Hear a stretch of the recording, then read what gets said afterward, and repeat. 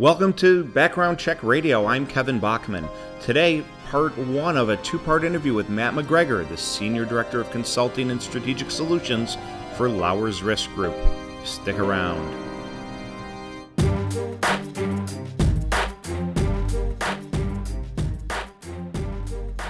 So today we talk about what Matt's passionate about, how the industry's changed, how it's stayed the same, why he's now a lifer, like so many of us are in the industry. We discuss how to properly scope a solution for a client. Great CRAs push solutions and fixes to problems, not products. We also talk about why background checkers, ironically, don't talk about background checks too much anymore. What else are we talking about with clients and prospects? So, without further ado, enjoy part one of my two-part conversation with Matt McGregor. Matt is a background check lifer. He's been in the industry for about 15 years. And Matt, when you and I were talking offline, you have a pretty interesting backstory. Why don't you tell us a little bit about your time in this industry? All right. Okay, Kevin. Thanks so much for having me today, and I certainly will give you a little bit of background. So no pun intended there, but I did enter the industry right about 15 years ago. I actually have a background in technology. That's where I was working for years and was recruited into an organization that's no longer in the space due to mergers and acquisitions, but it was ChoicePoint. I was brought in to run a Chicago-based territory, and candidly, during that time, I absolutely fell in love with the industry. Didn't know that was going to be the case. It wasn't my expectation. I thought I would enter, learn some things, expand my knowledge base, and potentially move on. But that just was not the case. So as mentioned, I started at ChoicePoint, was working in the Chicago territory, and really enjoyed getting out there with organizations and helping them, not only put a good process in place, but potentially elevate their current processes. Now, 15 years ago, we were in a different time. We were still in that arena where you had to convince organizations that they had to do something and that they really should be doing background screening. Fast forward to now, most organizations are screening. It's just about doing it right and helping them to build efficiencies and put them in a position to bring the best to the door. But when I started at ChoicePoint, it was great. I immersed myself in the industry, got to meet some amazing folks, both internally and on the client side, and really grew, as I mentioned, to not only love the space, but realize that I could make a real impact in the space. After a few years at ChoicePoint, we were actually sold to LexisNexis and became LexisNexis Screening Solutions. During that time, I had one of my most memorable positions. I was actually moved to the nonprofit screening team. During my time on that team, I managed and led the practice for the east half of the United States around youth and sports. So I was fortunate enough to go to the Little League World Series. I was working with organizations like Tony. Anything that's related to youth and sports, I got to touch. And candidly, Kevin, that's when I really fell in love with it and knew I wasn't going anywhere. I knew I was helping people. I was keeping kids safe and knew that I was positioning myself to do that for organizations of all sizes in the future. And one of the things that surprised me, Matt, when we first started talking is, unlike many of us in the industry, you did not go to college and get a degree in background check. I did not. As mentioned, I actually have a degree in telecommunications, which couldn't be further away from background screening. And, I thoroughly enjoyed my time in technology, and I thought that's where I was going to stay until that fateful day when I took that recruiter's call. Yeah, and as you mentioned, well, go ahead, Kevin, I'm sorry. Well, and that's the joke, right? None of us woke up or planned a life that said, hey, we're going to become background checkers. But that passion that you describe for entering an industry, not so much on a whim, but you didn't know that you were charting a course to get up and go to work every day. That energy and that desire to help companies, coworkers, customers, etc., and really and feel that charge. And so many of us in our space do. And I think that's why so many of us have been in the industry for a long time. But I don't know if 15, 20 years ago, any of us could have looked back at where we were in life and said, this is where the path's going to take us. That's exactly right. And to your point, when you dip your toe in, you almost anticipate pulling the toe right back out. And for so many of us, that just didn't happen. We jumped in both feet and then full body, and now we're here and we're here to stay. And, I think there's many folks in our space that, and this is that running joke, you try to leave, but it pulls you back in. I did. I stayed in HR, but I went and worked at an RPO for a couple years. Absolutely loved my time at the RPO. Learned a ton about talent acquisition in HR, but sure enough, I came back to background screening. There's just something about it that pulls you in and keeps you there. And I think it does come from that desire and that passion to help, to make sure that safety is in place and that people are in good standings. All those things that lead to a better positioning for an organization, not only for good culture, but for growth. And obviously, those are things that companies are looking for every day, regardless of their size. And Matt, so you've been talking to prospects and clients for 15 years now at different companies. Put yourself back in the 2004, 2005, 2006 time period.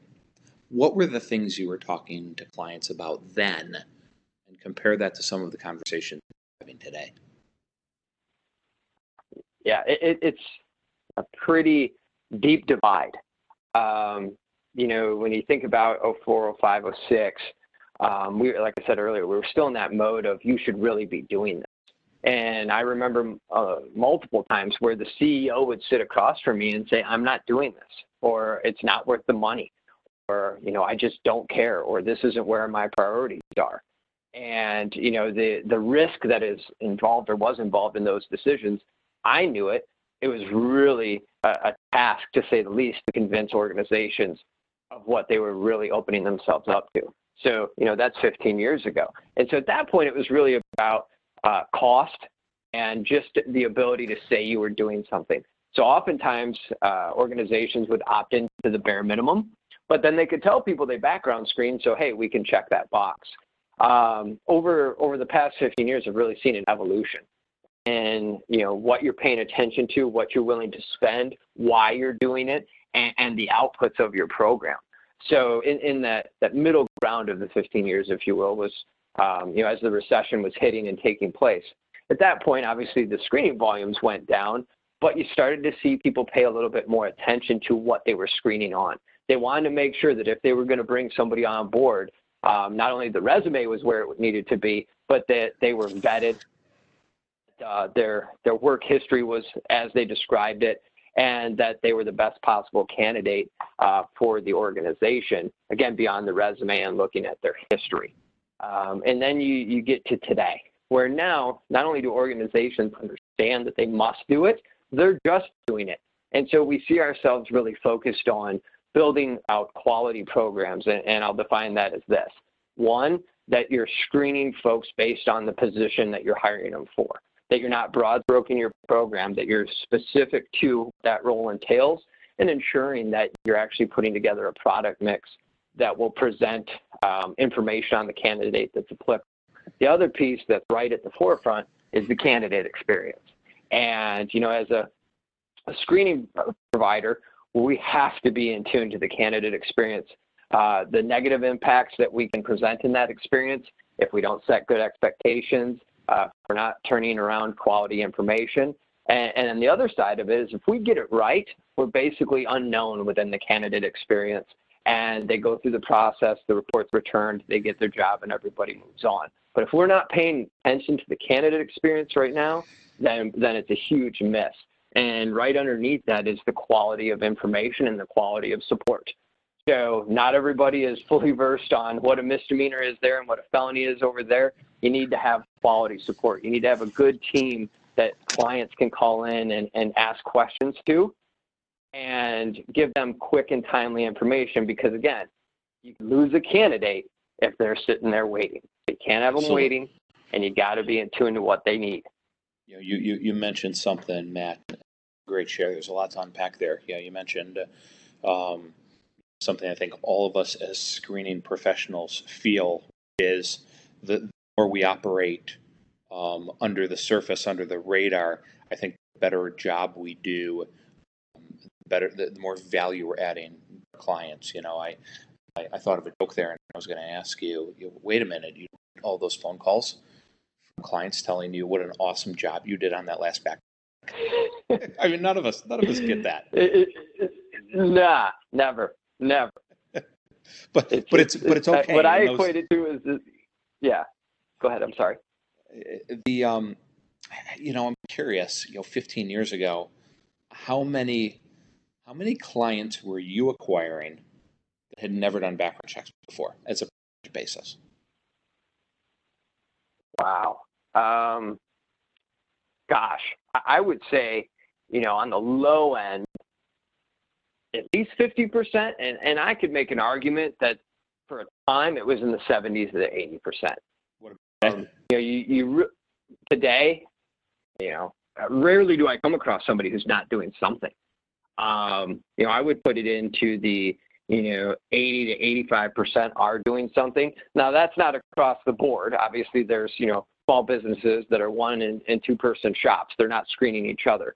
But once you get into double-digit employee count, there's probably a program in place. It may be a minimal program, but they're at least doing something. We are far past the day of convincing folks if they need to do it. It's really about doing it right. And that's a tectonic shift space. And I agree with you. I've seen that. I say that. Our friends in the industry have said that. Having really basic conversations about the virtue of looking for sex offenders anymore and the possibility that one might enter your space. We're spending a lot more time positively, but also ironically, talking about things other than the background, just as if this industry and this process, the background check's an afterthought. We're talking a lot about technology integrations. We're talking a lot about ATSs. We're talking about post-hire screening in a way that we might not be doing it. We're talking about candidate experience, the mobile friendliness of our services. We're not talking about how many calls we make on an education verification anymore, or felony and what's a misdemeanor. That's a real seismic shift, I think, for us. And to your point, where I think the conversation goes today is around program literacy. So whether that's how your ATS is integrated and the subsequent experience it provides, what particular product mixes that you're putting together for a specific position, and really educating the client, the organization, if you will, on why we do what we do. To your point, they're not necessarily tuned into the piece of how we're getting it done. They just want to know that the right things are being done and why we've determined that, because they carry that information forward. They share it internally, and it allows them to be better educated on what their process looks like. So, when you think back to what we were talking about a moment ago, the customer service aspect of it, there's less calls to customer service if you're properly educated on your program and you understand the hows and whys behind it. So yes, it is a seismic shift. It's no longer you should be. It's more, here's how we do it, here's why we do it, here's the best practices. Much of that, also to your point, lies into the technology. So how are we interacting with these systems? How are we ensuring that the proper data goes back and forth? And ensuring that goes back to that experience, the best possible experience is presented, not just for the candidate, but for the user or the recruiter. Program literacy, that's a great, I'll work with obviously CRAs, but also employers and vendors in our space. And the one thing I notice, and I really want your perspective doing this for as long as you have at a number of different industries, what I recognize when I'll help on the employer side of the equation is employers can't always verbalize or articulate what it is that they're looking for. And reps in our space, and it's no fault of theirs, but if they're a little less seasoned, they're working off their talking points and their internal CRA's product names. And what I see is sometimes on the HR side, the buyer doesn't quite understand the seller doesn't quite understand the buyer, but they don't notice it in the middle. They wind up kind of talking over, above, or around each other. Sometimes you kind of need someone in the middle to act as a translator. I wouldn't have observed that as much when I was when I was working inside of a CRA. Is that something that you see or you agree with? Kind of that lack of universal definitions in our space, really, ironically, Yeah. having that unintentional consequence of inhibiting, contributing to that program literacy that you mentioned. Yes. Yeah. And to say that it must be confusing for, the buyer and the organization is an understatement. Every, and I mean every vendor out there calls, their national search something different. That phrase, the national search, could be termed as a misnomer as well, because it's not necessarily a national search that it touches every resource nationwide, coast to coast. It's an aggregate of data. So that's where we step in and add that literacy. So oftentimes what I will do when I'm chatting with folks is, one, if you have a program in place today, I don't want to know the name of the product. I want to know what it does. Yes. And do you like the return? So talk to me about what it does, the type of data it returns to you, and is that data useful and impactful to your decision? If it's not, then why are we doing that? Maybe I can make a recommendation of some more impactful data, and we'll get it from another place. So again, we talk about what it does, not what it's called. The other thing is looking at the position. So you look at the position, if it's an admin or somebody in a manufacturing facility or a salesperson or somebody in the executive suite. All of those positions have different criteria, different success criteria from a resume standpoint, and they should certainly have different success criteria from a screening standpoint. Yes, there are organizations that broad stroke their screening. It's easy to do it that way, but it doesn't necessarily mean that you're getting the best data in return. So we not only look at the position and we scope based on the position and what would be impactful, but then we educate on those products so you understand why it's going to be impactful when you receive the information. So ultimately, you can then make the best possible decision because you understand all aspects of the decision criteria. Matt, I felt 15 years ago, 10 years ago, 5 years ago, I had a lot more conversations about the criteria, appropriate screens for appropriate positions. And it's no secret to any of our listeners or anybody who's me on LinkedIn, cross with me in the industry. I'm a fan of robust background. I just believe a $70 background check has more value than a $7 background check. And one of the things that I think we bump up in the marketplace is, gosh, I don't have the budget for that. I can't spend $70 for every background check. And I think our approach as consultative solution providers is, I don't want you to spend $70 on every background check. Half of your organization might be fine with a $35 background check. The other half need $125.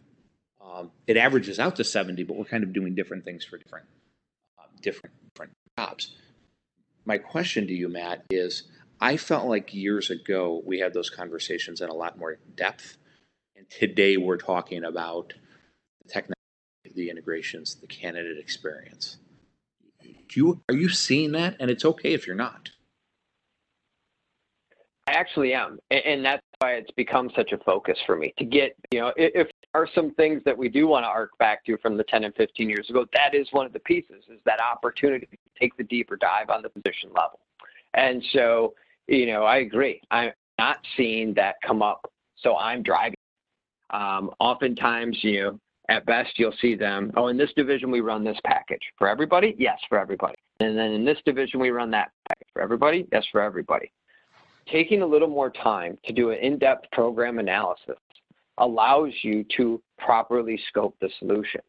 And, sometimes I'll get some pushback. Hey, I don't know if I want to take the time to do that. Well, the win is this.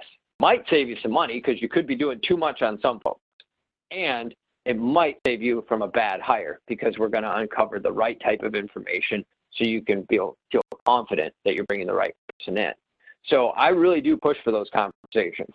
I'm not going to sugarcoat it, though. There's plenty of people that say, look, we really just want to keep our program simple. We like it with 2, 3, or 4 packages, even though we have 180 different roles. Okay, but they're figuring out what works best for them. As a consultant, it's on me to put options on the table and then help the client determine what's best for them in their program.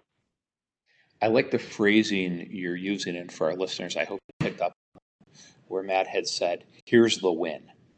This is why it matters to you.